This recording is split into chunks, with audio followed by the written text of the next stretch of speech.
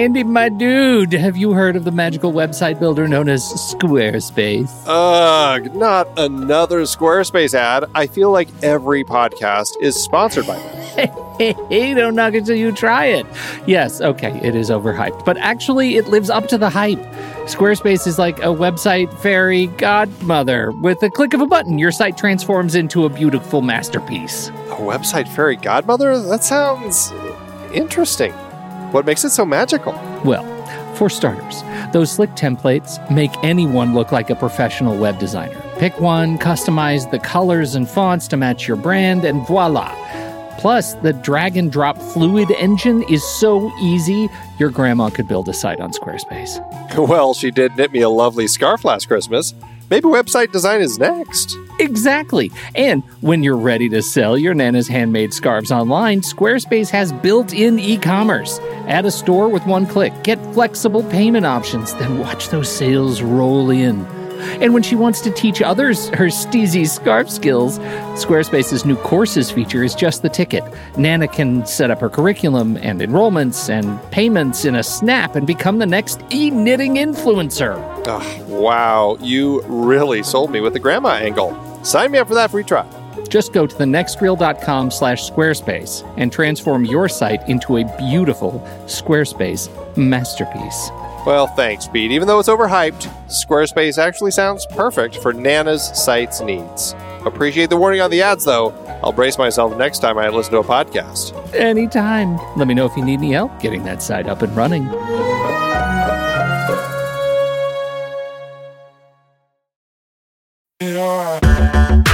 Andy, can you believe we've almost hit 700 episodes of The Next Reel? I know, it's crazy. And with all the other episodes in our family of podcasts, we are well over 1,200 episodes of movie conversation. It's really pretty amazing that we've gotten to have these in-depth movie chats every week for over a decade now. And we couldn't have done it without our loyal community of film fans. Their support over the years has meant so much. For sure. That reminds me, we should give the merch store a shout out. Buying shirts from thenextreel.com/merch is a great way listeners can continue to support the show. Plus, they get to sport our great designs. Absolutely. I think sometimes folks forget we have a variety of shirts, mugs, phone cases, and more available. In fact, a great place to start is with a shirt sporting the Next Reel's logo. We also have that classic Fast Times Spicoli Surf School tee, or the weirdly popular Rusty's European Tour shirt. The one from National Lampoon's European Vacation. Why is that so popular? Search me, but we have sold a ridiculous number of those. I guess there are a lot of Rustys taking trips to Europe? We're always adding new designs based on movies we've covered, like our brand new design for a streetcar named Desire, featuring a streetcar named Desire. So if you want to rep your love of TNR and films, head to thenextreel.com/merch. Every purchase helps us continue to have these weekly in-depth conversations. So visit thenextreel.com/merch today. And as always, thanks for listening and being a part of the Next Reel community. We've got lots more great movie chats coming your way. Our rebellion is all that remains to push back the Empire. We think you might be able to help us. When was the last time you were in contact with your father? What is this? It appears he is critical to the development of a super weapon. If my father built this thing, we need to find him. All right.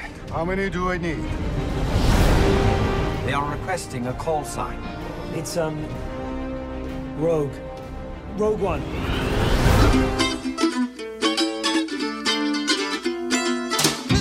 Hello, hello, hello. This is the Next Reel's Film Board on rashpixel.fm. Each month, a gang of thugs gather hither to spoil a movie that just opened in theaters. I am JJ, and tonight we thugs all don the trappings of a time long ago in a galaxy far, far away to expose all of the spacey details of Rogue One, a Star Wars story. I jumped into the Star Wars name generator online to fully acclimate us. So let me introduce our hosts to their galactic alter egos. Pete Wright, you are Scouts Blelit, a slave from the Cathol sector.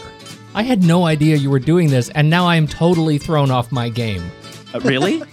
Yes, I had a thing, and now it's totally. I'm Scouts Blelit. Now I'm having trouble with my own identity. Well, Quiet, slave. You have some God, man, I took that so easy now. Wow. All right. Well, Tommy Handsome, for you, it kicked out Kochab Inghen, a conscripted stormtrooper from Triarion. Honestly, guys, that checks out. And Andy Nelson, your made-up name seems too straightforward for pronunciation, so I want to try to make it fancier, but it's Kor Nova War, a wanderer from Ampliquen. I'm with you, JJ. Tommy told me I had to be. We will put a link to the Star Wars name generator in our show notes. But before we go any further, you should check out all the fun stuff about this show and its sibling shows at thenextreel.com. Go subscribe in your favorite podcast app or join us on YouTube. Follow us on Twitter and Facebook at The Next Reel. And I said or, but you should do all those things. And we're also there on the Instagram with the hashtag Pony Prize, hashtag Guess the Movie Challenge. Guys, have we picked the winner yet this year?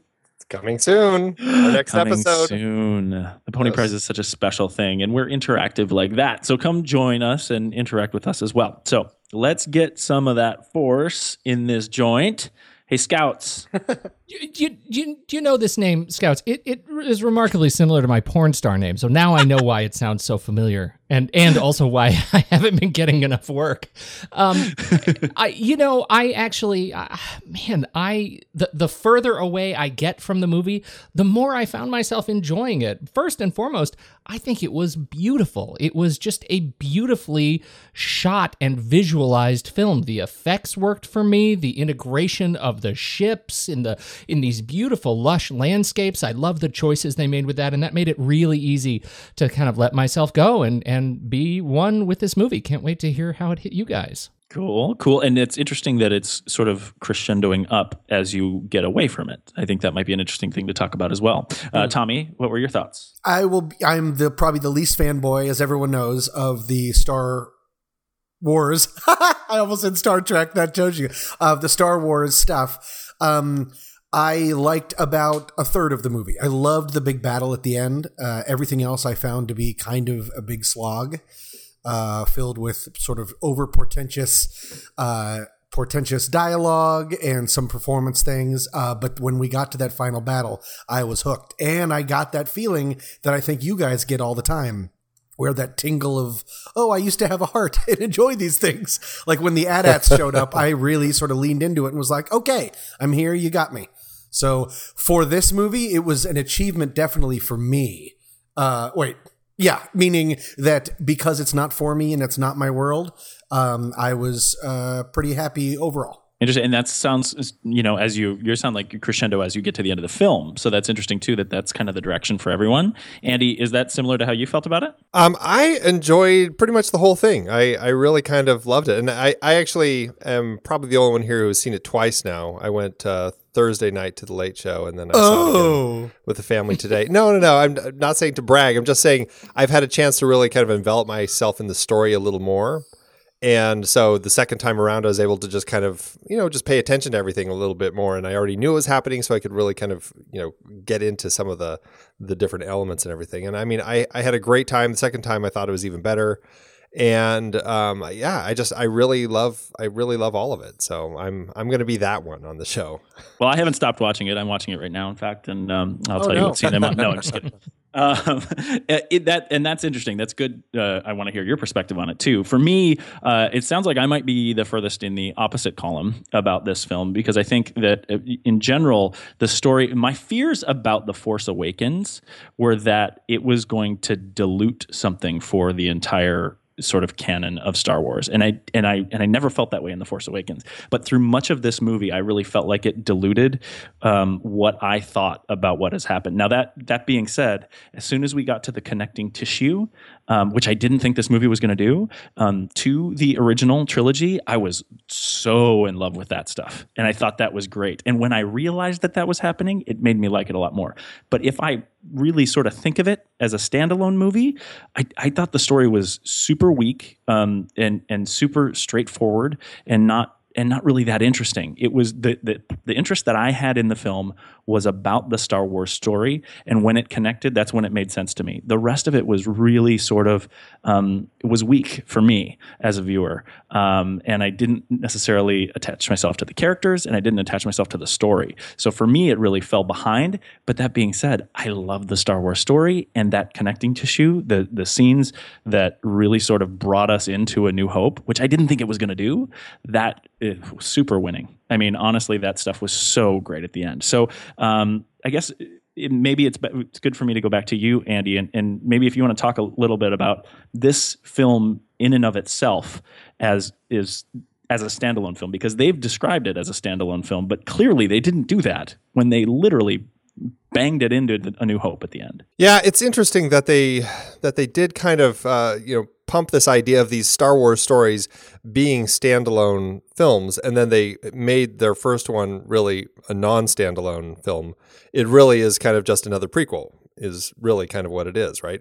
And so to that end, it's odd that they marketed it that way, because it really, I mean, my understanding is George Lucas said, everything that's, part of the I don't know what you call them, but the episodic Star Wars movies, those all have to have these characters, these specific characters, and all these other spin-offs can have these whatever you want. And so this one, I guess to that end, we're not following anyone in particular from the main story. I mean, they kind of come in and out of it, but I don't know.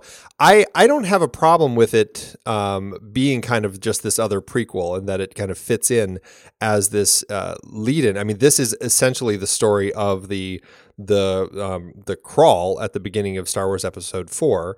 The story of these rebels who stole the plans for the Death Star, and that's what it's always been. I mean, we've all known that that's what the story was going to be. So to me, it's surprising that people ever kind of felt that it was going to be a standalone when they pretty much spelled it out ages ago when they told us that was what the story was. So, I mean, I went into this with no surprise that that's, what I was going to be getting. And I got what I got, exactly what I was expecting. So I don't know. I mean, I think that it works really well as just another element in the Star Wars world. It's nice seeing a Star Wars story that didn't have to rely on Jedi, that, was really just kind of about war and these people who get caught up in war and people who are fighting the various sides of war, and people who are stepped away from war because they don't want to take sides.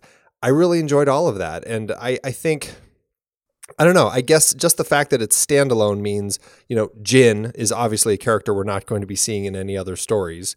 Of course, that being said, I mean, there's already a prequel book to this film that goes back and details all these characters and how they got to their various points.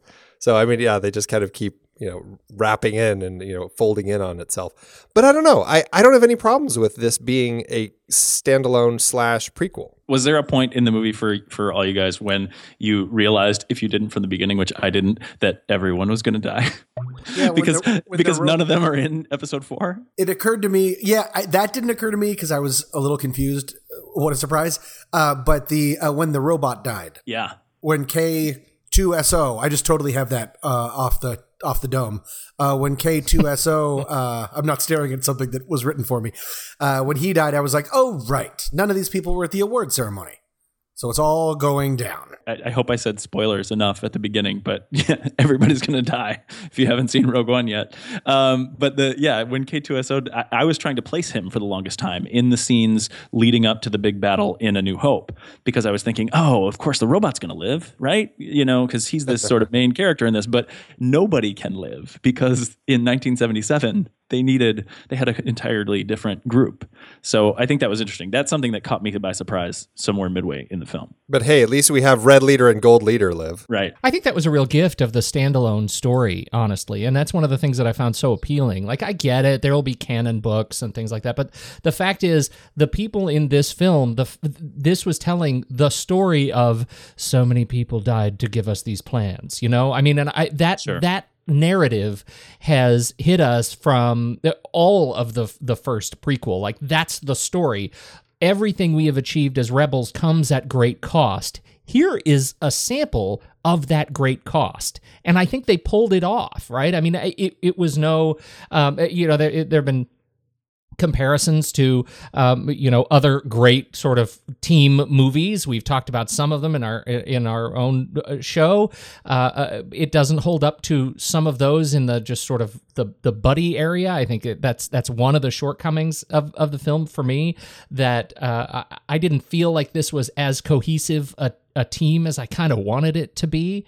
But I did like every character that we got to know at any level. I felt like they did a great job. They each had a role. One of the things I liked so much was that the Force was seen as something celebrated by this kook martial artist, right? That there was a distance between what the Force was. Nobody thought the Force was a thing. Nobody made a big deal about the Force existing. It was just kind of a narrative that was celebrated in the corner of the movie, and it helped a guy at a pinnacle moment, maybe. But I thought that was great. And the other thing that I loved so much is how this story, in terms of the way it handles its politics, actually demonstrated not just the story of a rebel band and what they're doing to overthrow the great empire, but a point in history when the major nations came together and said, you know what? Maybe we shouldn't fight. I thought that was an amazingly powerful pivot right in the middle of the film of just how nations become, servants. And that hit me right in the chest. I thought that was a very powerful moment, and I really appreciate how they handled it. That's interesting to me. I didn't carry as much weight into that piece, but I really like the way that you're describing it right now, because I guess for me, and maybe it's because of the nature of the prequel, or maybe it's because we know the outcome, which is the nature of the prequel there, but I felt like there was an outcome that was always going to be destined. It was just a matter of how we were going to get there. So I think, the way you're describing it would bring me new attention to that. I think you're right. That is the whole point. And that gets to this question of, and a number of people, our very own dear friend of the show, Ben Lott, has been bringing this up too. And he was not a fan of the film. He's been sharing some of his insights in Slack. He wrote a very well written sort of rebuttal to the film and the things he didn't like about it. You can find it on Facebook or his Letterboxd page. But it does center on this question, why does this film exist, or this movie has no reason to exist? And I think your statement gets to that too. And I have a really hard time with that question. Why should any movie exist, right? Sure. The movie should exist because there is a creative body that thinks they have a story to tell and need to get it out and share it with the world. The movie exists because there are characters that are inside somebody that have to be written, and we get that feeling if you've ever been creative. That's okay. We can celebrate that. Whether it executes well is fine, but the movie should exist. The movie does tell us a part of the Star Wars narrative that has been left heretofore vacant, and the fact that somebody has a brick to put in that particular hole in the wall, why should we give them trouble for that? I think we should celebrate them trying to do something interesting and new. And in fact, they made a very dark Star Wars film, and I feel like this is a story that paves the way to a different kind of Star Wars universe, and maybe it leads the way toward the rated R Logan story that they've been trying to make. Why not celebrate change in this regard? I really appreciate it. And just like you said, the connective tissue leading from this movie to A New Hope was brilliant. The final corridor scene when Darth Vader goes ape crazy and kills all those poor guys, the soldiers that we came to love in the first corridor scene in Star Wars, was exhilarating. I knew exactly how it was going to end, but it was an exhilarating race down the hall. I loved it and was just on the edge of my seat. So let's celebrate that stuff. And that makes sense. And again, the weight that you're bringing to some of those individual conversations, especially the big one, the Gathering of the Nations, I think is valuable. And I don't think I would ever argue that there's no reason, that there isn't a reason to make this movie. I think my sort of issue with it in terms of the story is that the execution of the arc that's coming with this story seemed a little thin. In I guess the story of Jin, as she went, she didn't have necessarily an arc. She had a through line, right? And that's all that was there. And it seemed like the story was always headed in this one direction, as opposed to some sort of real development that I was looking for. And that's why I guess I'm very pro the connective tissue. And if I examined the story that was made for this prequel, it seemed like it lacked the depth that I was looking for in an additional Star Wars movie to add, or in their language, an additional Star Wars story to add to what we're doing. Why was her through line so weak for you? I mean, we got to see her as a little girl. We got to see her mother ripped from her and killed. We got to see her father taken, and then she discovers it was a betrayal. Like, that defined how she related to the Empire and, frankly, to authority. We got to see that play out on screen. We got to see all of her narrative change when she sees him standing up on the platform and he dies as a result of her learning the truth about his role, about the fact that he was the guy who engineered. That is an amazing feat, right? If anybody should be questioning the narrative, it's the fact that he was able to engineer a hole in a giant planet-sized space station and nobody noticed. That is amazing. But she learned the truth and then became a new person. That changed her body language. It changed the way she moved on screen. I have such a hard time seeing why she doesn't have a thorough through line. Yeah, and I guess I didn't catch that. So that like those changes that you noticed in her, I wasn't taken along that emotional ride with her. She always seemed like a soldier. The Forrest Whitaker remark saying she was the best soldier, and she had this sort of determination from youth to survive and these kind of things. It didn't seem different to me. It seemed like she was one-noted. She was a soldier, but she had no interest in this war. I mean, and she even says when she first meets up with Saw, with Forrest Whitaker, I've delivered the message. They can deal with it now.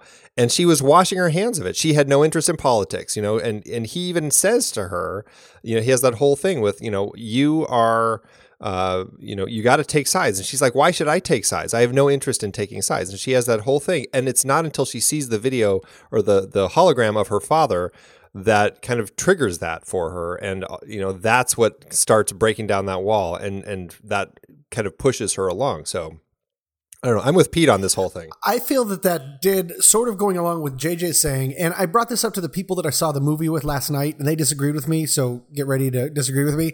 But I felt that when she saw the hologram, that was the change that she needed. And then she became the person that she was. I was sort of wondering if that whole scene that takes place on Eridu, the place where she sees her father and her father dies. I kind of felt like there weren't enough stakes there. And the idea of JJ sort of saying that things that maybe the plot, certain of the things were a little bit weak, I agree in that I came away from that scene wondering if that entire scene was taken out, would a whole lot of things really change? She didn't really learn a lot there. It was a very, very long sequence of maybe going to shoot him, maybe not. But the fact that he didn't shoot him, he chose not to be a sniper. She already knew what her father had told her about the fake, about the kill switch and the Death Star and everything. It just sort of felt like there were a lot of scenes that maybe could have been taken out and the film would have still trucked along as well. And that made it feel like a little bit more of a video game to me, of just sort of plodding forward in different ways in order to have certain things happen that weren't really that key to, hey, we've got to get the plans. Well, I'm evolving my thought a little bit as we talk about this, right? Because I'm comparing it a little bit to the way that I looked at The Force Awakens. And one of the things I talked about last year when we saw it is the scene with Kylo Ren and Rey when he's trying to extract the information from her, right? And he's affecting her with the Force, and she finally makes her awakening of the Force there. And really, if you observe that scene as not a lover of the idea, the philosophy in Star Wars of the Force, it looks like a couple of people just kind of shaking their hands and struggling and being emotional, right? But when I watch that, because I am those things, I got it, right? So maybe for me, when we're talking about this through line and this direction and this drama, this emotional drama that played out in Rogue One, maybe I'm more connected to the mythology that's associated with the Force, with the religion in Star Wars as opposed to the war. And, I don't know if it's a fair criticism for me to say that the movie failed in it, but maybe I'm just not connected to this in that degree. Because I think the point that you bring up, Tommy, is interesting about maybe pulling these scenes out and seeing if the stakes differ. I can't really wrap my head around that right now. But when I put Jyn versus Rey, I was far more connected to the Daisy Ridley character. And I don't know if it's an acting thing. I don't know if it's the story thing. But in general, that's what came up for me. I was far more emotional when she went through her arc in The Force Awakens than I ever was in Rogue One. Do you think part of that is because in this film, Jyn is such a closed-off character? I mean, she's the sort of character who's gone through war and has kind of closed herself off. She's created those Sarah Connor walls up and doesn't let anything get through. And it's not until later in the film where we're able to kind of really kind of see some of that side of her. Whereas with Rey, she's had she's had a hard life, but she hasn't been going through war or anything. And she's an easier to connect to character right out of the gate. She's a fighter and everything, but she's a character who has her walls down. We're able to kind of get into her emotionally right out of the gate. It's an interesting point, but that doesn't necessarily forgive it. We care about walls up Sarah Connor in the second Terminator movie because we spent not walls down the first one with her. Well, so they were allowed to just present a character who was made of stone. If you just do that out from the break, it is really hard that's a hard thing to ask to identify with and to really sort of care for. I guess the idea, Pete, going to what you said of should this movie be made, absolutely this movie should be made and it should exist and all that kind of stuff. We all knew Titanic was going to sink, but I cared about Titanic because I personally really liked Leonardo DiCaprio and Kate Winslet. Kate Winslet. Cared a lot, didn't you? I didn't have those people in this movie. The emotional barometer is kind of how I judge this, right? That's what I love about movies is when I go that way. For you, Andy and Pete, was Jyn's story emotional to you? Did you follow her on the emotion? Because I didn't. And I think it's fair that some people might, but I didn't, whether it was because of her walls up or not. Was there a piece where you got emotionally moved because of what Jyn was doing in the story? I mean, definitely. And certainly I think more so the second go around when I kind of already had wrapped my head around the story. I found it easier to really just kind of go along with her story and everything. And certainly as we get toward the end and people are making some of these decisions and she's going into these situations knowing that this is not going to go well. And she has her little speech about, we have to take that chance. And if we get through it, then we've got to take the next chance. And we just have to keep going. I mean, I found that very inspirational. And as she kind of continued going forward and having that final confrontation with Krennic up on the whatever it is, the little dock under the satellite dish. I mean, that was great when she's giving that confrontation to him as to who she is and everything.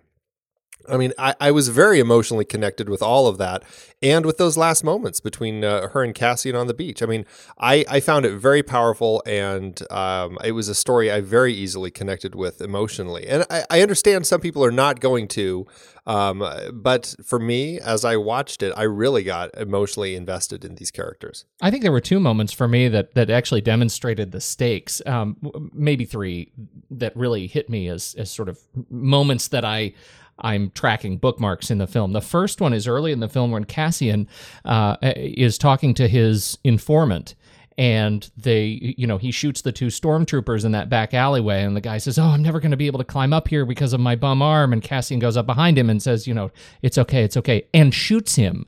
That demonstrated the stakes of this film were going to be different than any other Star Wars movie that I'd ever seen. Because this guy has been introduced as the hero, and he has just done something that is categorically not heroic, right?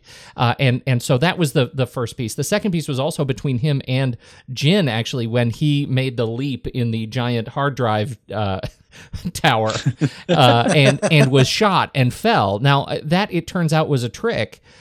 Because he does come back a little bit, but I thought, oh my goodness, they're going to start picking these people off. They just killed the robot. Now they're going to kill him in this tower, and she's going to be left alone. And I think the way her reaction in an action scene, as she is able to climb up that tower through the little Cuisinart door up at the top, I thought she handled really well. And that just sort of, again, cemented her place in the narrative, and I felt it was great. I think one of the challenges that we have with Jin is that, in fact, they did have to write a story with and do their best with a complete arc, however well you think they did with that, but they had to do a complete arc in one movie, right? What we have with with The Force Awakens is we have this new character, and we just get to meet a little bit of her and watch her grow over the course of 2 more movies, and I think that's that we may be looking at growing pains as they try to do different things and tell different kinds of stories, closed-ended stories within this broader universe. Well, that's totally fair, and that kind of puts it in, sending them back to a little bit more traditional movie making instead of looking in these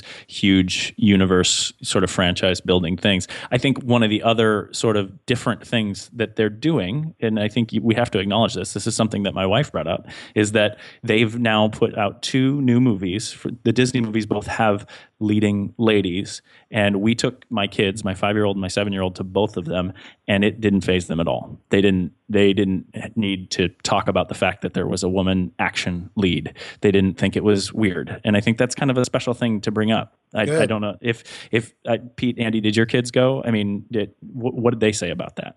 My kids, I will say for my kids, I mean, they both handled the story well. It's definitely a darker story.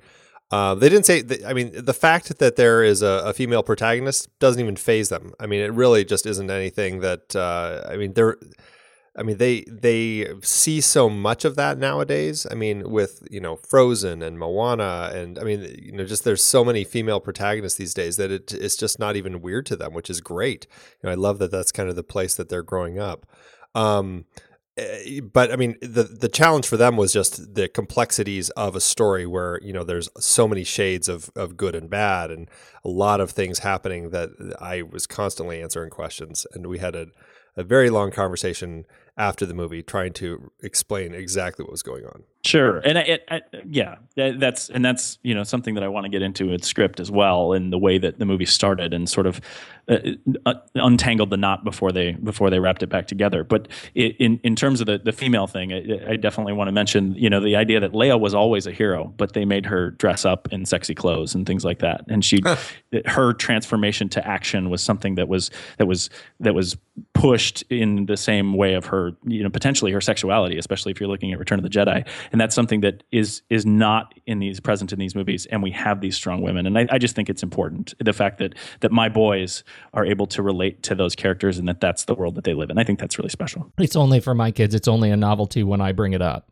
Right. It's only, exactly. They're like, wait, are you serious? Like, you grew up and this wasn't a thing? You grew up, and like, I told them, I said, if we had seen this movie in 1984, it would have been definitely all men, and they would have all been white, and there would have been no accents, or they would have been fake. And that's just the way it was. But my kids are like, that's ridiculous. And they just, it's only a novelty when I make it one, that's it. I think that's super great. In terms of what you're talking about, Andy, with the story and sort of going different ways and going the dark ways, the pacing of the script at the front end is something that I had a real big problem with. The idea of the sort of the vignettes from different planets with so many headings, it was really hard for me to keep up. And unlike Tommy, that's something that I usually don't have a difficulty with. Sorry, Tom. How dare you? But in general, I had a really tough time sort of getting on board with the movie until maybe even towards the end of the second act, really, in terms of where things were going and how they were setting up the story. Did you guys find any difficulty with the pacing as they were introducing us to the geography? There were a lot of planets at the beginning, and I'm really glad that I saw it a second time, because I too was like, wait, now where am I and why am I on this planet? And it was happening so fast and furious that it was a little tricky to kind of keep up with all that. Second time really helped. Well, and especially since none of the planets were Ampliquen, where you're from. Exactly. I think that was a key difficulty as well. Did your kids ask about the sort of different places? Was that something that tripped your family up as well? Well, I mean, my son is, he struggles enough with reading. He's only 6. And so every time text is on the screen, he's always wanting me to read it anyway. So that made it even more challenging, right? Yeah. What is that? What is that? So it's challenging. It gets to a point where I think, to a certain extent, as long as the location changes, it's pretty obvious in the Star Wars universe, because every planet is its own, unique system. every time it changes, I mean, you almost don't need to read the text. It just doesn't matter at the initial stages. You just know, oh, I'm in a new location. Right. And I think that happened in the first three, right? Where they didn't need to give us captions. They just said, oh, this is Dagobah, Yeah, right, exactly. Yeah, I don't think they ever do that until the prequels, right? Huh, that's interesting. Talking about Gareth Edwards and what he brought to the film, I think it's interesting that each of these new movies is going to have a different director. Which is great. Yeah, that's my favorite part. Yeah. Did you see anything special from Gareth Edwards in this one? I found myself wondering what I was seeing from Gareth Edwards because and this is the part where, gosh, the rumors of reshoots and Tony Gilroy and, what role did the reshoots have on the end of the film? What got changed?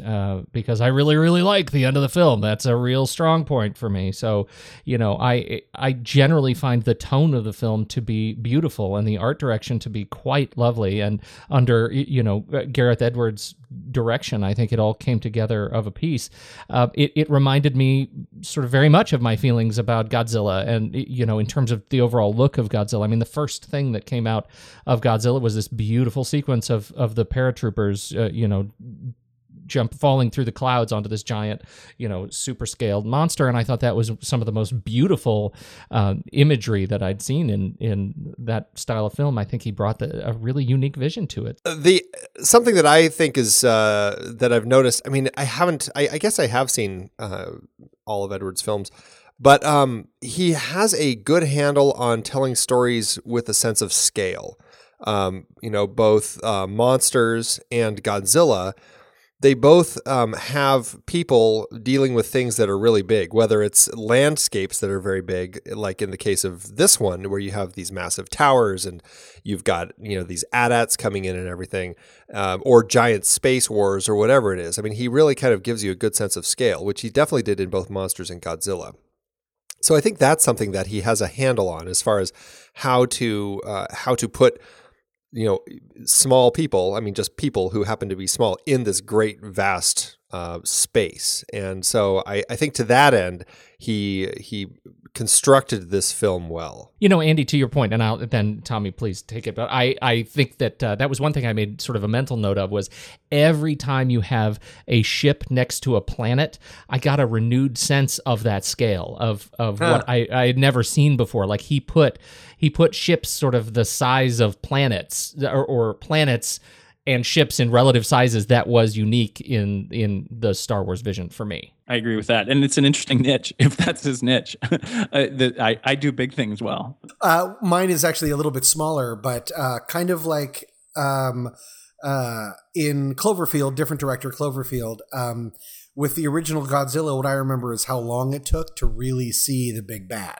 I guess he didn't turn out to be the big bad, but he treats with reverence his big person. This being, for that being Godzilla, it was a long time before we really saw Godzilla without in shadow, full on, instead of just sort of seeing feet come down and stuff like that. The way that he handled Darth Vader in this was one of my favorite things of the entire movie.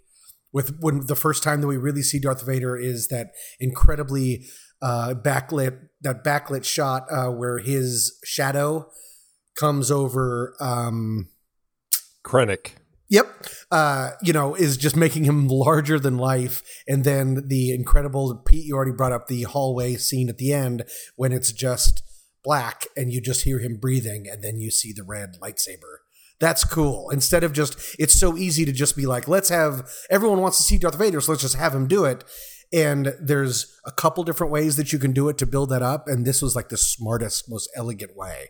And I think he's really good at that. I gotta say the Empire Strikes Back homage introduction to Vader without the suit when he's in the tank. I thought that was so gooey and gross and awesome. Like what a great way to build on the reveal that we've come to sort of know. Yeah. We have this quote here in the show notes. A New Hope, Star Wars 4 is the story of a boy who grows up in a tranquil home and dreams of joining a war. What if we have the story of a girl who grows up in a war and dreams of returning to the tranquility of home? Now, that's from Gareth Edwards. That's kind of something that I would question, because that's I guess it goes back to that piece about Jin's arc, is that I never really got the sense that she wanted tranquility of home. I just got the sense that she just didn't like what was going on. Yeah, I wonder when this quote came out. Like, is this a quote of like yesterday that he just said that? Because that's not the movie that I saw. Like, I wonder if this was before the reshoots and the change of the ending of the film. Right. Well, and that's a good question. I mean, what did you get from the Jin character and Felicity Jones playing it? Is that what you sensed, especially from you, Andy and Pete, because you guys liked her so much? What did she bring to the character? You know, that's interesting. Some of the people that I saw it with just really didn't like her. They felt that she was kind of the flattest performance in the film. I liked it. I thought she had this great kind of this cold presence, and she was closed herself off. She'd gone through a lot of difficulties because having been left behind by, or having had her father and mother kind of taken away from her at such a young age, having Saw abandon her, and she's just kind of this tough woman. I saw her in Inferno a few months ago, which wasn't very good, but I still enjoyed her in that, and I think she has just a great screen presence. And here, I don't know, I just felt that there was a nice quality to her being this hero, and I liked seeing her transform over the course of the story. I think if anything, she's getting a rough rap in this film, and I'm not quite sure why. I also really enjoy her performance, and I don't know. I think she's a smart actress, and I really enjoyed her in Theory of Everything, for example. I thought she was terrific, and it made me really look forward to seeing her in this. I felt she did deliver a transformation over the arc of the film. I think she fills a unique place, and we haven't seen a character like her in the Star Wars universe quite yet, and so I think she was sort of treading new ground in a film like this. So I think she was great. I have trouble with kind of defining or understanding some of the criticisms that I hear of her performance. Is it seems to come down to, I didn't like her accent, or I didn't like how her mouth moved. Ooh, I don't like that. And that's not really fair criticism of the performance. I think she did a fine job. Yeah, I guess that's why I kind of put my criticisms more in the idea of the story, because I didn't feel like it took her places, but you guys did, so I don't want to take away from that either. But a similar way that I felt about that was Diego Luna, because he was kind of straightforward too. Pete, you mentioned that first emotional piece where he's the anti-hero, or hero as criminal as hero, in shooting that guy. But did you guys ever think that Diego was going to shoot Jin's father? No, and I can get out of the way pretty early. I had a really big problem with Diego Luna in this movie. I can't exactly tell you why, but I just felt he was playing dress up the entire time. I didn't find him charismatic. I didn't find him rugged. I didn't find him really anything. This was a big problem for me, for some reason, of me connecting to this movie. I felt he was pretending to be someone else. Boy, if there was one member of the team that I had trouble with, it's going to be this one. I haven't seen a whole lot of stuff with Diego Luna in a Book of Life. He was a voice in a Book of Life. I saw Elysium. Y tu mamá también. Y tu mamá también, yes. But that's kind of it. Maybe Milk, but I don't really remember the performances that well. For me, this was not a question of his performance, but the casting. I feel like they cast too young for that role. He makes a case. Maybe that's what I mean about playing dress up. That's interesting. Yeah. It just felt like he was cast as a sort of, it was millennial casting maybe, and It needed to be Gen X casting for that particular part. But I recognize that they wanted to cast in terms of more or less a partnership between the two to make that final symbolic on the beach moment more powerful between Jin and Cassie. And I get a sense that that's what they were going for, but for the rest of the movie, he's just a little young. I thought he did a great job. I really liked him as an actor, but he was a little young. That's my take. Even though he's 36, he's older than Felicity Jones. Yeah, but he's not like 45. maybe 48. Like, I just needed a little bit more grizzled. He was acting so world weary. Yeah. And it's like, yeah. Well, he's a young looking guy. Homeroom. Yeah. I don't know. You guys got to remember, though. I mean, he says that, he's lost people too. I mean, he's been in this war since he was 6 years old. And I mean, this is a rebellion. You're going to have people all ages fighting. I mean, are you telling me that there weren't people during the revolution who were like, 12 years old running around with guns and fighting? I mean, that's exactly what's going on here. Don't misunderstand the criticism. It's not that can't happen. It's that this character in this story felt a little young to be delivering the lines that he was delivering. Like, right. If I had trouble buying it, that felt like the reason for me. I'm not saying that young people aren't fighting. Obviously, that happens, and we just need to turn on the news to see that happening. Of course, I just didn't buy him. Huh. Okay. Well, I guess I'm just the lone voice on that one, because I mean, I really enjoyed him in this. I thought he actually carried it well. I thought he had the weight for the part, and I liked him. I thought he did a great job. Really kind of that guy who was representing this bigger picture. And I mean, he's kind of got this dark side. I mean, he really represented for me, and I thought he did a great job representing the side of the rebellion that, you've got to do dark things sometimes in searching to do what's right. Like what you brought up earlier, Pete, when he has to kill that other good guy in the alley because that other good guy is going to give him away, and he has to just gun him down right there to make his escape. I thought Diego Luna brought all of that to Cassian, and I really enjoyed it.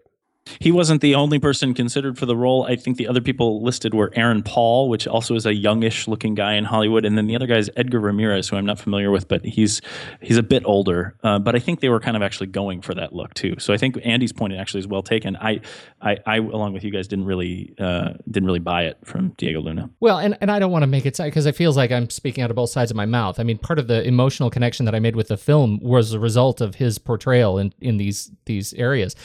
I'm just saying, like, if there was a downside to these performances, that's the one I felt. But I still like the guy a lot, and I think he did a fine job, even if that's the area that I felt was weak.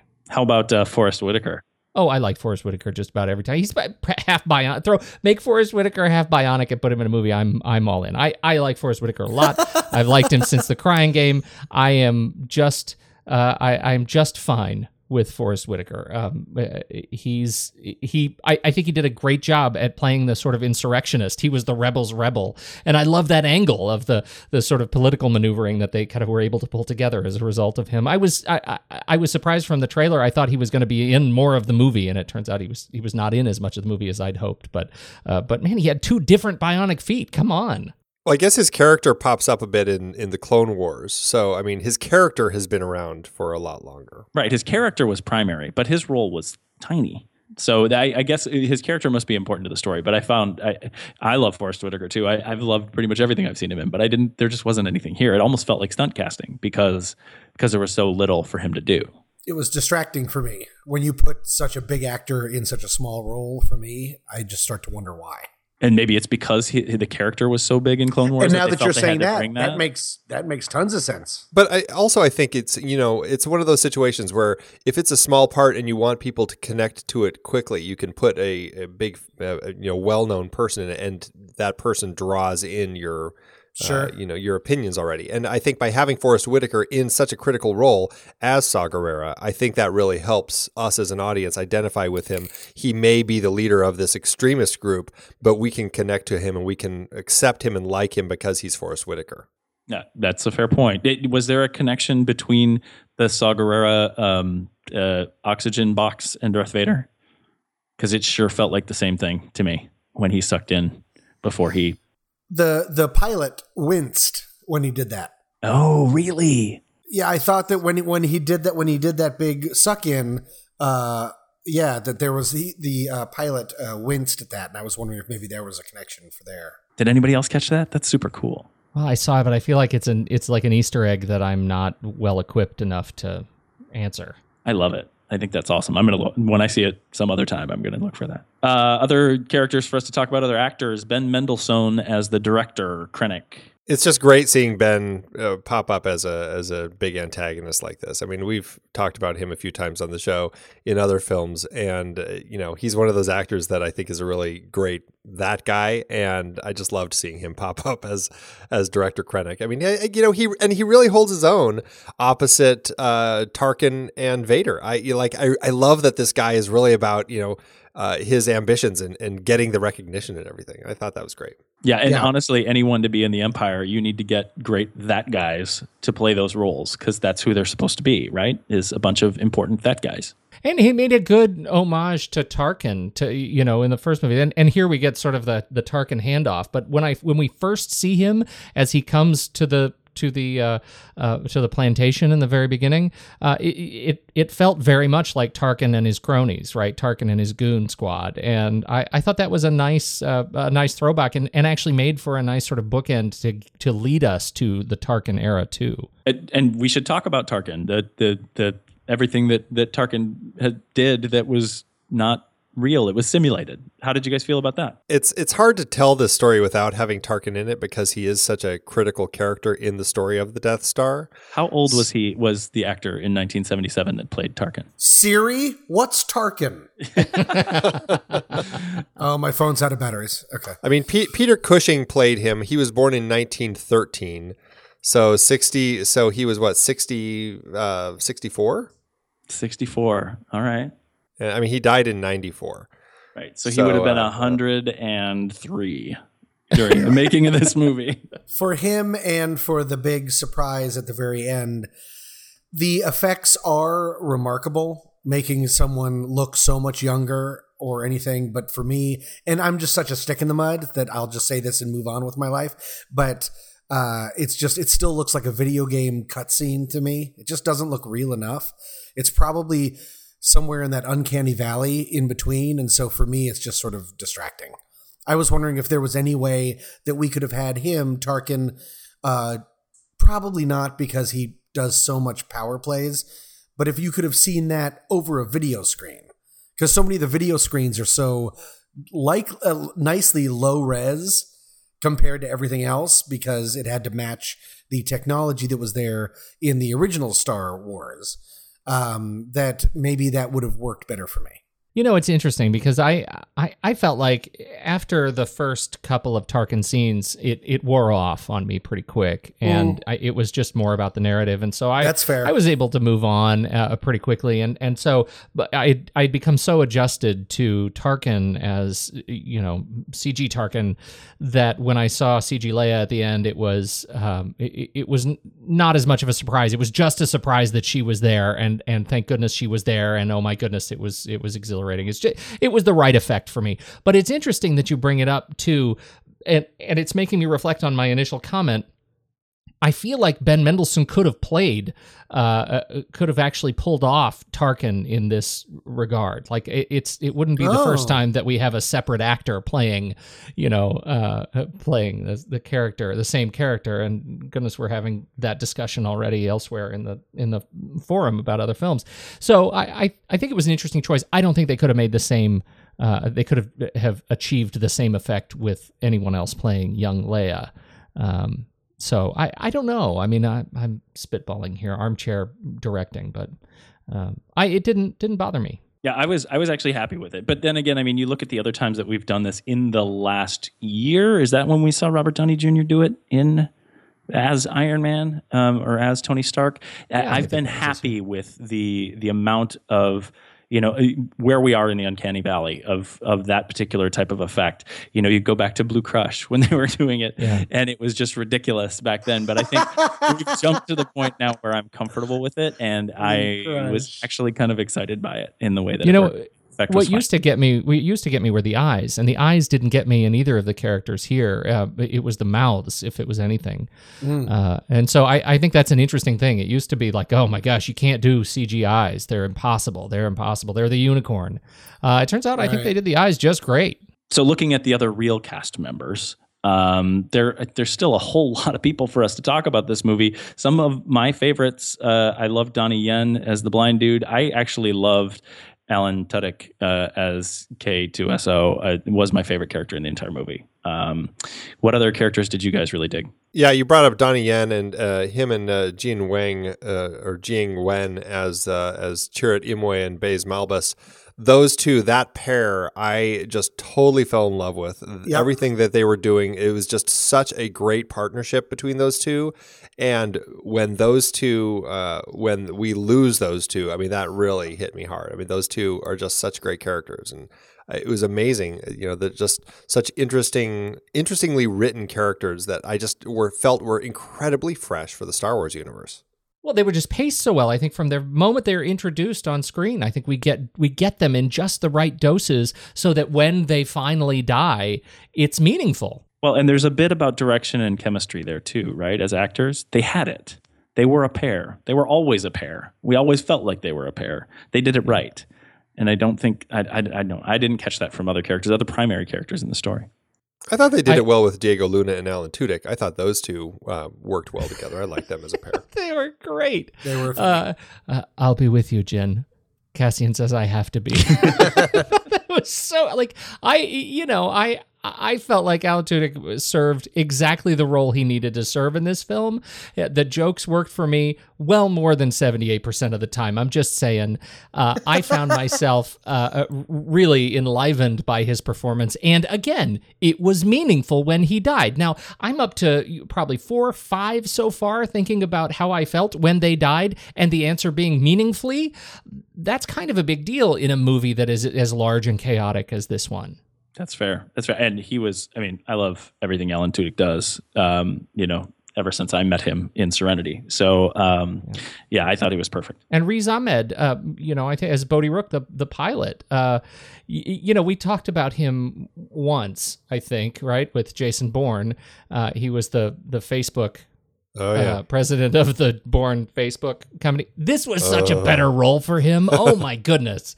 I really enjoyed him in this movie from the very moment we see him, with the hood over his face. Oh, and can I just say one of the best lines in the film, right? When they put the bag over Donnie Yen's head and he says, "Are you kidding? I'm blind." Yeah.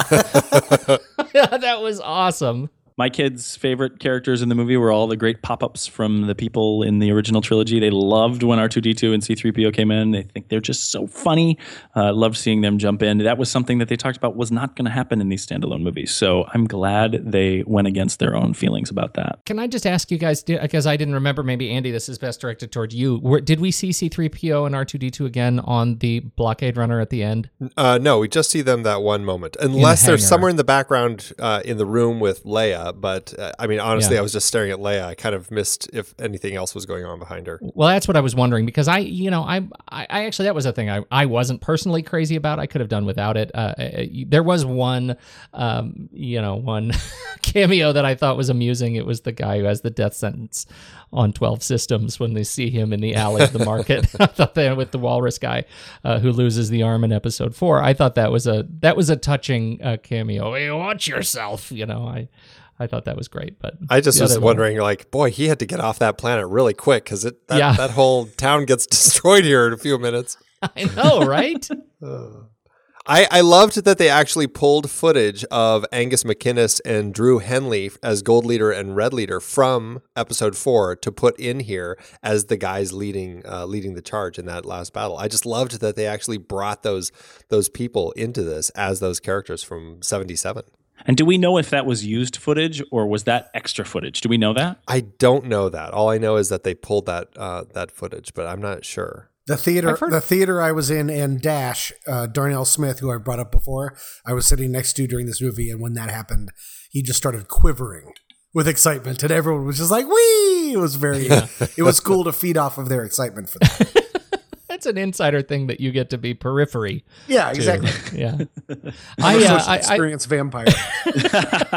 I actually thought one of the powerful pieces of connective tissue for me was Jimmy Smits. I really like Jimmy Smits, and I was sort of sad about him in the prequels, but I felt like it was nice to see him provide really the only connective tissue between the first set or the episodes 1, 2, and 3 and episodes 4, 5, and 6. I think that ended up being a nice connection. I agree with that. I like the fact that it was a take back to 1, 2, and 3, and now he is an interesting bridge to episode 4 in that he is going to warn, I forget, Leia's planet, right? That it's going away, or that Alderaan, right? That's Alderaan, right? And he's on his way there. So it's a bridge knowing that this is his end, that this is the last that we're going to see of him. That I think is clever. And when he said that, I thought it was clever too. I thought that was special. Okay, so if we talk about how they got this movie made, I found a quote listed in one place about John Knoll. He was the visual effects supervisor for the prequel trilogy, and he had pitched the idea for the film 10 years before it was developed, and then Disney took over the franchise, right? So he felt he said that he needed to go and pitch it again to them because he didn't want to forever wonder what might have happened if he had, right? So if he didn't pitch it, I think even as negative as I am about the story, I'm still really happy he did that. I think this is something that's a great addition to the story, and however Disney came about wanting to make these standalone, I'm putting air quotes over that, movies, I think it's great. I want more of this. I want more of the universe, and I'm happy when it's done well enough with those connective tissue pieces. Does anybody else have any ideas about getting it made and what this means for the upcoming Boba Fett and Han Solo movies coming out? Well, I just want to say one more thing about John Knoll, and to his credit, he is, he is an incredibly visual guy, and he's been with a visual effects supervisor with ILM for a long, long time. I think the better part of the last 2 decades, but he is the original one of 2, I think, original purveyors of Photoshop. Like, he is a legend in the, you still see him in the Photoshop about credits. Like he is a prolific blogger on visuals and imagery and color. And so when I saw this movie and read that he was getting a story credit on it, that felt like something of note. Because deserved, because positive, the kind right? of stuff, very positive. The kind of stuff that he has turned out, has been a part of, from The Abyss to a bunch of Star Trek movies. I mean, he was on First Contact and Mission Impossible and Pirates of the Caribbean. I mean, he's been everywhere and through ILM, and I think he is just a supremely talented guy. I hope to see him do more stuff. But for me, and I know that this is not totally deserving for John Knoll, but for me, I saw this movie. I saw where they chose to set many of the major set pieces, and I saw the color palette that they chose, and this screamed John Knoll to me, and I just really wanted to celebrate that a little bit. From the way that things looked in the film, I thought the special effects and everything that we saw in the third act were fantastic. I didn't expect to like it as much as I did. The camera work, the virtual camera work that we're seeing in a lot of what they did in the big space battle, I thought was perfect. What did you guys think? The cinematographer listed as Grieg, is that right? Grieg Fraser? The whole look of it, I really enjoyed. It felt, it was just, it was a visual feast, really, from beginning to end. All the planets had great feels to them. Even if it was a desert planet, it still felt different from the other desert planets we've seen. Everything had a nice, unique look and tone and feel to it. And the space battle at the end, that was, I think, just one of the most spectacular space battles I've seen on film. Just watching the ships flying around and just the way that the entire rebel fleet they all arrive, and it's just they're sitting there, it's just the few bad guy ships sitting there, and then all of a sudden all these rebel ships just all of a sudden pop in out of light speed. It was fantastic. Likewise, as they're all getting ready to leave, and you've got all of a sudden, as they're starting to zip out of there, you've got Darth Vader's giant ship blocking them, and it's just, I don't know, everything about all of that stuff was just, I think, just so creatively done, and done in a way where it really put me in the action. Well, absolutely. When the ships hyperspace in, it takes the oxygen out of the theater. I mean, there was a collective gasp. But the same thing when that little Hammerhead cruiser knocks the Star Destroyer into the other Star Destroyer, and the destruction in space as they fall through the shield generator, I thought was great. I love how in terms of great big battle sequences, they still were able to fit in effectively a trench run in this in this movie too. So kudos to them. Well, and I think all the things that you're mentioning, right? So the jumps out of hyperspace, not necessarily a trench run in particular, but the Hammerhead push and all that stuff. I think one of the things this movie does extremely well, and even some of the stuff on the ground, is that it shows us the physics, or the imagined physics of the mythology, of the legend that they've created, and how that would affect it. It answers the questions that we may have had in seeing the original trilogy, in saying, when someone jumps out of light speed and someone else is trying to jump in, what happens, right? As the Star Destroyer comes in and all these other ships just get destroyed by it landing on them, basically. I think that was really interesting and done really well visually in explaining the physics of the Star Wars universe to us. That's something that I loved about the visual effects in this movie. Oh, I loved that she was blown back by the sort of ionic engine push. Science be damned. Right. When that ship takes off and she's thrown to the edge of the platform, I thought that's a first too. I don't think we've ever seen any of that sort of physics on display. Didn't we see that in Force Awakens when the Millennium Falcon takes off out of the hangar, blasting the guys? Yeah, no, that's a good point, Andy. But all part of the new generation, right? Right. We're now It's all considering recent. physics in a way that we hadn't before. I think that's important. And Andy, you mentioned that this desert planet was different than the others. That's what you get when you shoot in the Maldives. How amazing is it for this cast to be able to be like, okay, we're going to shoot in London, Iceland, Jordan, for the desert. And then we're going to go to like the greatest honeymoon spot on the planet and stick you guys there for months. And we're going to try and do composites that are going to really, really challenge you. I was really surprised. Generally, when it's the big vistas for CGI of fake buildings on fake things, I loved the entire look of where the final battle took place. I loved the entire final battle. I mean, really, my main thing comes down to I didn't really enjoy the first 2/3, and I loved the last third, the actual battle that's going to. With all of the water there, they didn't overpopulate it, which is fantastic. They didn't feel the need of putting, there's just a lot of empty space with beautiful water. They respected the space there in a way that I don't think maybe George Lucas would have, which I thought was just stunning. And especially the fact that it takes place, so bright of the day. That usually bright day, a lot of times I feel like they use CGI, heavy CGI, in dark and shadows to hide some of the fakeness of it. And I thought it was just fantastic. I was so excited when they all showed up to do this final battle because it all looked great, even in the wide scenes. Did anybody see it in 3D? Yes. How did the lighting work for you in 3D? Did it feel dark to you in space? Did the light aspect of the big battle on the beach make it more watchable? Well, I mean, more watchable. I think that's sort of a leading question, because I think I generally have come around more than you have to 3D.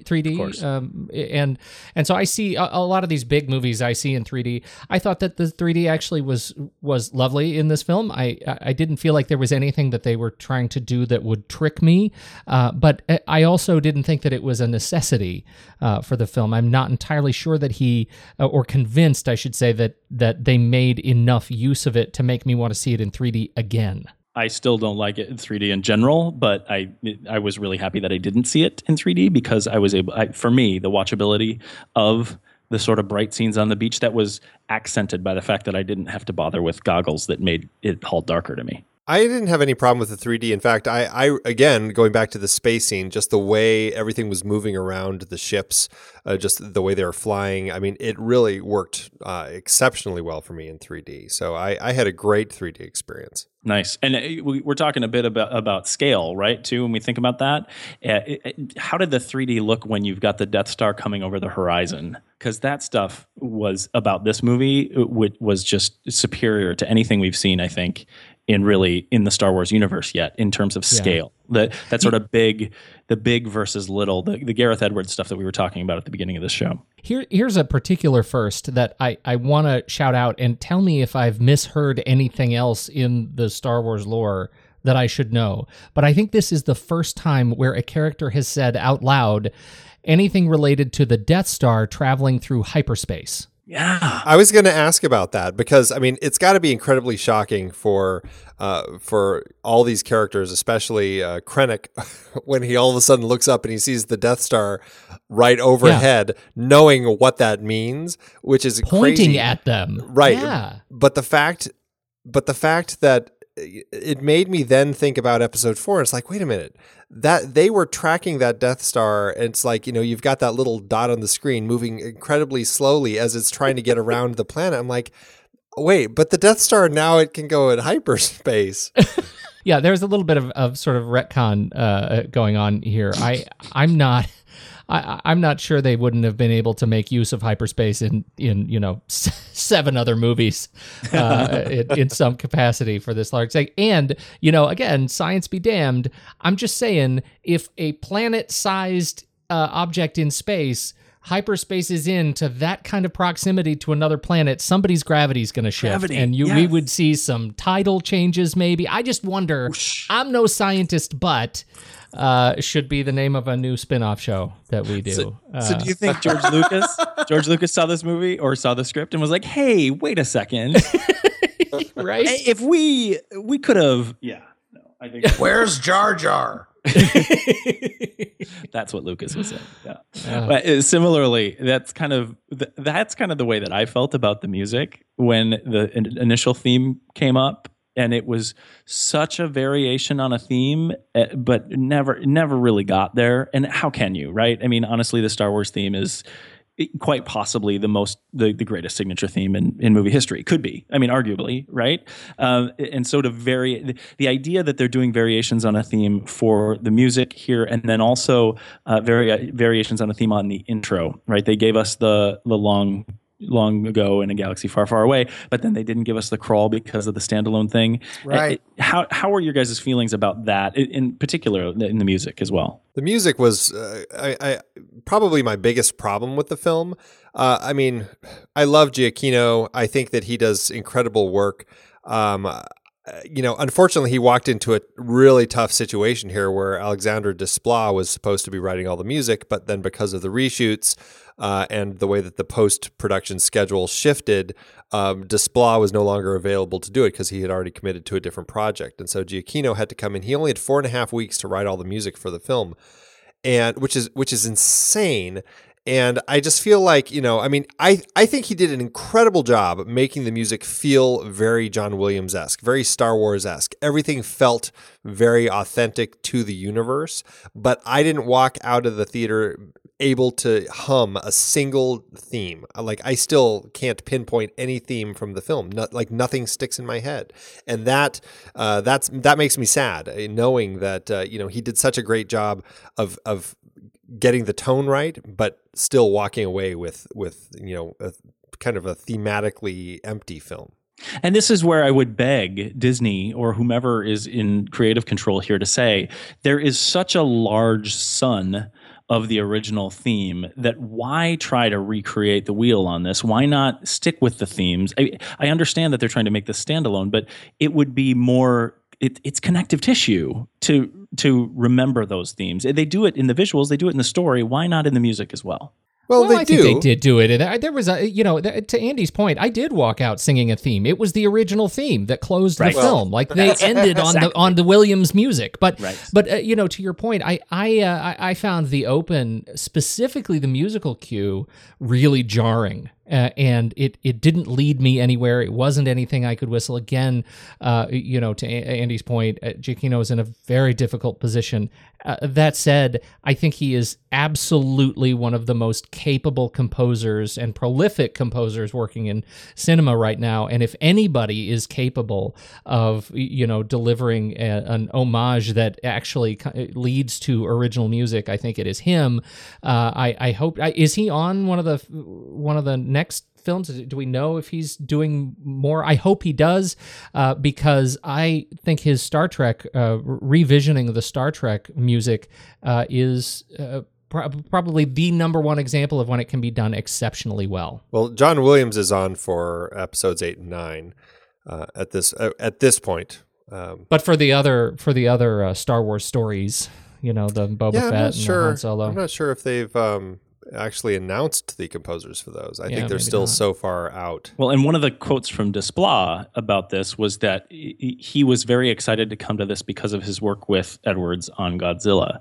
So potentially because of the sort of differing directors and things like that, maybe they're looking for teams like that in the future standalones. I think that would be fine to my end. As long as they do a good job of actually bringing back some of the Williams themes, I think I'd still be happy with it. I mean, that's what I think his music defines the universe. As long as the music feels Williams-esque and Star Wars, it feels like it fits in the universe, I probably will be okay with it. And this definitely did that. But when I talked before about the idea of it this story diluting it for me, that's kind of how I felt by the themes too. So I wasn't happy with that. So it sounds like all of us brought our kids to this movie, right? And it's PG-13. My 5-year-old and 7-year-old didn't have a problem with anything. Even with everyone dying? Yeah, wasn't it? Well, they were upset that the robot died. Sure. But the rest of the people, it just felt like, I don't know, it was the same. We didn't have to answer any questions. How about you guys? Yeah, my 6-year-old son, I mean, he handled it pretty well. He just really, I think, was just confused a lot by things going on in the story. My daughter is very emotional, and when she, after the big explosion at the end, she looked up at me and was like, "Does that mean that they died?" I'm like, "Yeah, honey, it does." And she curled up in a ball in her chair and wept. Yeah. Yeah, she was heartbroken. She was so devastated that those characters died. But then it had all the ending, and by the time Princess Leia showed up, that really kind of amped her back up.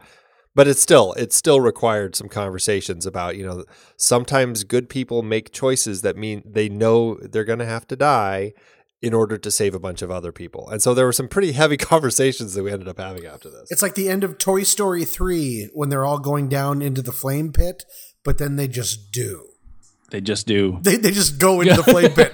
They don't get saved by the claw arm from God. They're just like, hey everybody, if we're gonna die together, and then they melt. The end. And then Pixar gives a big middle finger to the world. And then they release Cars 3. Right, exactly. My kids, my kids are a little bit older, and there was no question. I mean, the only thing they came out saying was, they didn't know if whether or not this one was their new favorite Star Wars movie. That's awesome. In fact, the other adult that I saw this with, I saw this with many adults, but one of them came out with me and leaned in and said, "Well, that's it. That's my favorite Star Wars movie." And it's wow.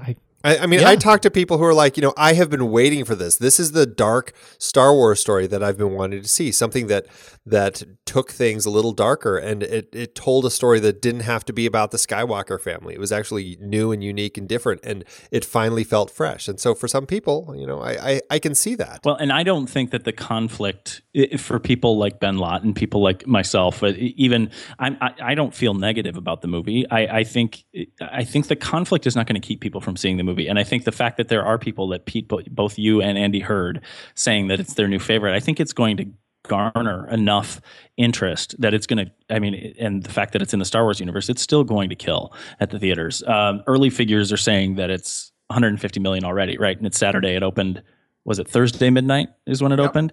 I fandangoed our seats because I was worried about it, but there's really no need. Shows are going to sell out, and I think like Andy and like myself, who's watching the film right now as we speak, I think there's going to be more sellouts, and I think it's going to just do really well. How are your theaters? Did people get up and cheer? Was it filled? Was there a line? I think everybody fandangos at my theater now. Like, I really do. I walked into a jam-full theater at 10 o'clock this morning, and there was no line. It was like nobody even showed up. This is just not a movie-going experience I was used to. But, of course, everybody has reserved seats in this theater. So, it was easy for us. But it was full, and there was a lot of excitement about this movie. It was an exhilarated feeling when the film ended. The chatter was absolutely positive. What I found strange for both of my screenings was that they were both about half full. And this was an IMAX 3D. And I was like, it's strange to me that it's just so empty in the theater right now.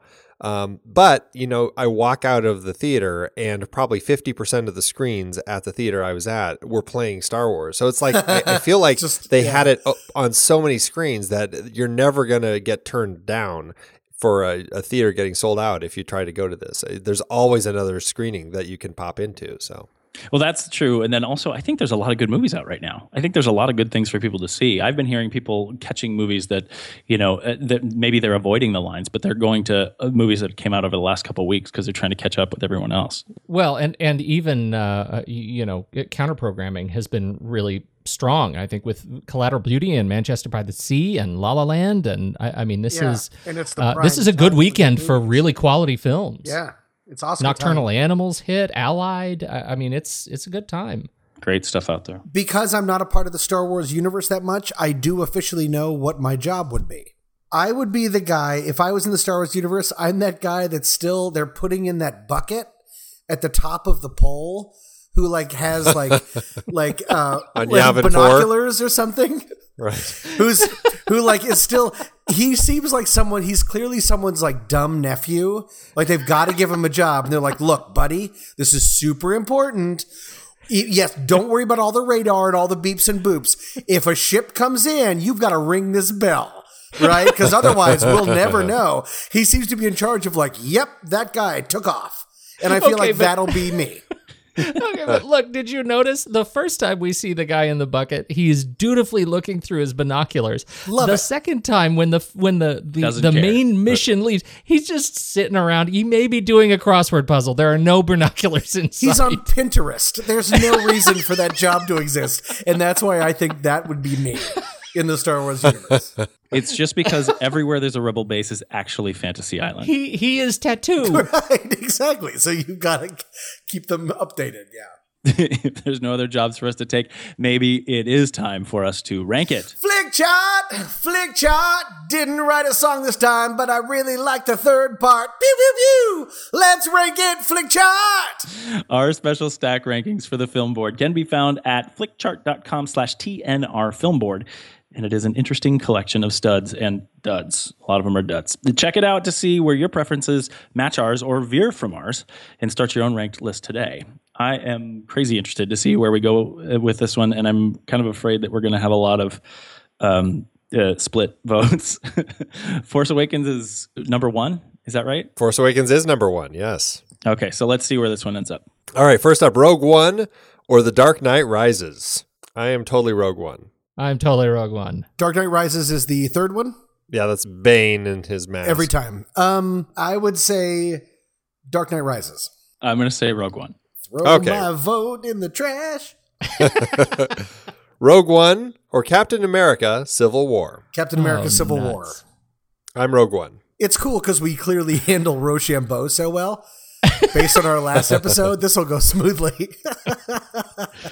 I am Rogue One. I'm going to say Captain America Civil War. Can't do it. Nice. Tommy, you and Pete do it, please. Okay, did we figure out how to do this?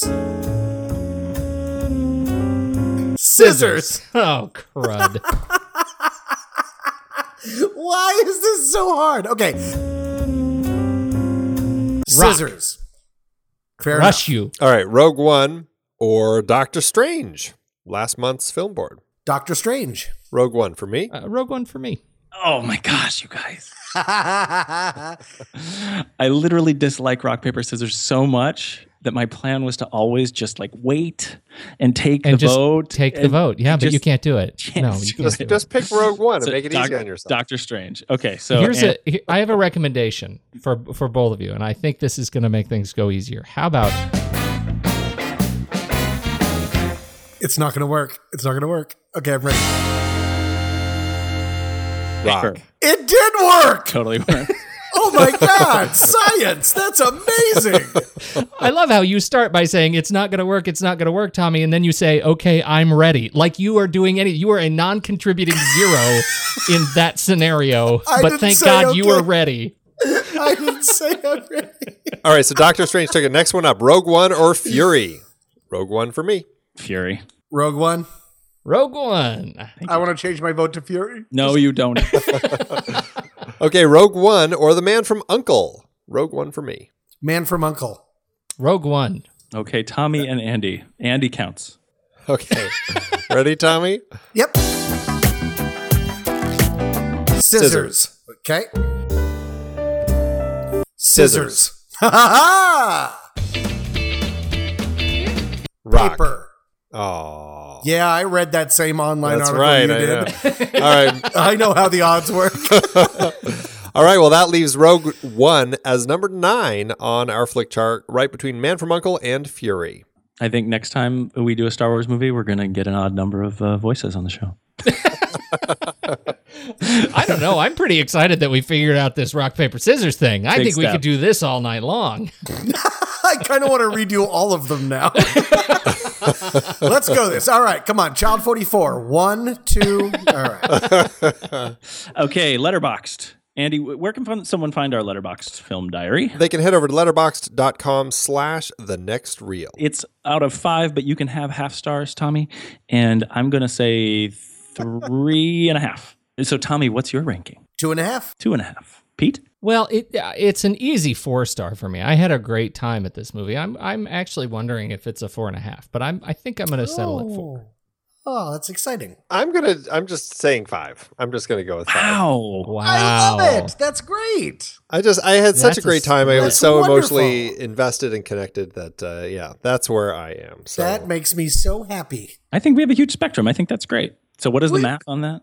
3.75 is the average. Yeah, round up to 4. That makes sense. So where do we go from here? Film board in January. We're starting out new 2017. We're going to pick a whole bunch of movies that are going to make me uncomfortable. The first one is Split. James McAvoy. My wheelhouse. M. Night Shyamalan. It's going to scare the pants off me, and it's going to be interesting. I'm excited to talk about it. Do you guys have any feelings about Split? But I am just so happy for Tommy. I can't even.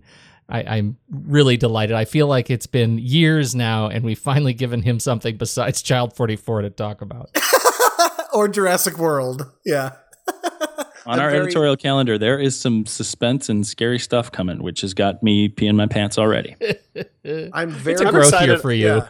I'm very excited. I really hope the twist isn't that it turns out that there are 20 different James McAvoys. Because that will be a real shame, and I just hope it is really one person, and they don't try to shove in a Shyamalan twist. This is actually the sequel to The Prestige. Yeah, exactly. And there actually are 20, and they actually live together in a house. Yeah. Right. That's funny. That's awesome. On the Mothership Show, how are we wrapping up the show, the end of the year here for you guys, Pete, Andy? With hate and rage. Oh, really? We're ending with our holiday episode. We're going to be celebrating with Black Christmas. So, JJ, there's another one for you to really. That's Santa. Yes. That's the Santa serial killer, right? It's not the Santa. No, it's not the Santa serial killer. No. Oh, this what's is Black Christmas? Black Christmas. You're thinking of Silent Night, Deadly Night. I am. You're right. Okay. No, this is the start of the first-person point of view killer, where you don't know who the killer is. Cool. Yeah, Margot Kidder is in this movie. Oh, I like her. And Olivia Hussey. Is it Hussey? Olivia Hussey? The Romeo and Juliet. So the whole thing is first person? No. Okay. Not the whole film. It's when you have that killer and you just see them it's their POV as they're stalking somebody. That whole horror trope. This is where that all began. Every time there's the killer scene, the killer is first person. That's interesting. Because I know they're doing that. What's that other movie that they have? The adrenaline movie where you are Hardcore Henry. Hardcore Henry. That's The Help. Yeah. It was Hardcore Henry. I got it. That was Tucker. Ages. Yeah. Well, that's awesome. And it actually seems like a fitting end to this year because I've heard from lots of people, you've seen the little ornaments, the like dumpster fire ornaments that people are putting up on their trees for 2016 and stuff. I am so ready for a change of the new year. And I'm so excited for what we're going to do next year. This show has been like a very special thing for me. It's been like a life raft in a sea of turmoil for me all year long. So thank you so much for hanging out with me this year. And I really appreciate everything that you guys do. And I appreciate our chats. This is so special for me to talk and disagree and agree and have fun with movies. So cheers. Big cheers to you, to Pete Wright. Oh, thanks, JJ. Much love, Tommy Handsome. Thank you, buddy. Love you. Andy Nelson, what are you doing on New Year's Eve? I'm going to be, I don't know, watching this and thinking of you guys. I might be there. So I might be in your neck of the woods. So we need to chat in Slack or somewhere off it. We should talk about that. Oh, really? Awesome. Meet up. Yeah. Last year I was in a crazy hotel just south of the city eating pizza by myself, and I didn't call. So this year I won't let that happen again. You should definitely call. I will. Everyone out there in podcast land, thank you so much for listening. We love sharing our chats with you. So send us a rating or a review or a question or even a request on things you'd like to hear from this show. We've got lots of fun and interesting things in mind for next year, and we want to do everything you want and nothing that you don't. So chat us up. I love you all. Till next.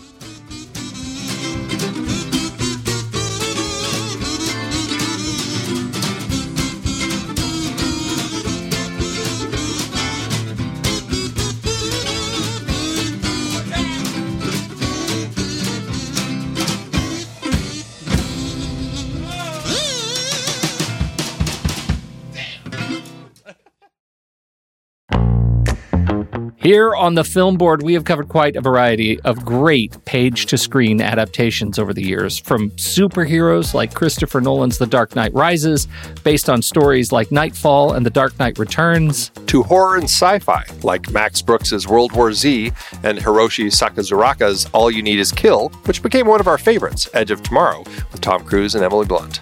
And who could forget Andy Weir's stranded astronaut adventure, The Martian, or Dave Eggers' tech thriller, The Circle. Supposedly so much better than the movie. We've also explored Stephen King epics like The Dark Tower and It, biopics like Damien Chazelle's First Man, and sweeping sagas like Denis Villeneuve's take on Frank Herbert's Dune. And don't forget Martin Scorsese's Killers of the Flower Moon, based on David Grann's nonfiction book about the 1920s murders of the Osage Nation. I just finished the book, and it's fantastic. It's always fascinating to look at the source material, and we often do as the book lovers we are. For those of you out there who love to do the same, head to thenextreel.com/originals to find all of our past episodes and dive deeper into these adapted stories. And it's not just stories. We've included things like the video games Uncharted and Detective Pikachu. That's right. Thenextreel.com/originals is your one-stop shop for in-depth looks at the sources for cinematic adaptations that we have discussed. Every purchase you make supports the Film Board and the Next Reel's family of shows. So what are you waiting for? Head to thenextreel.com/originals and get your next read today.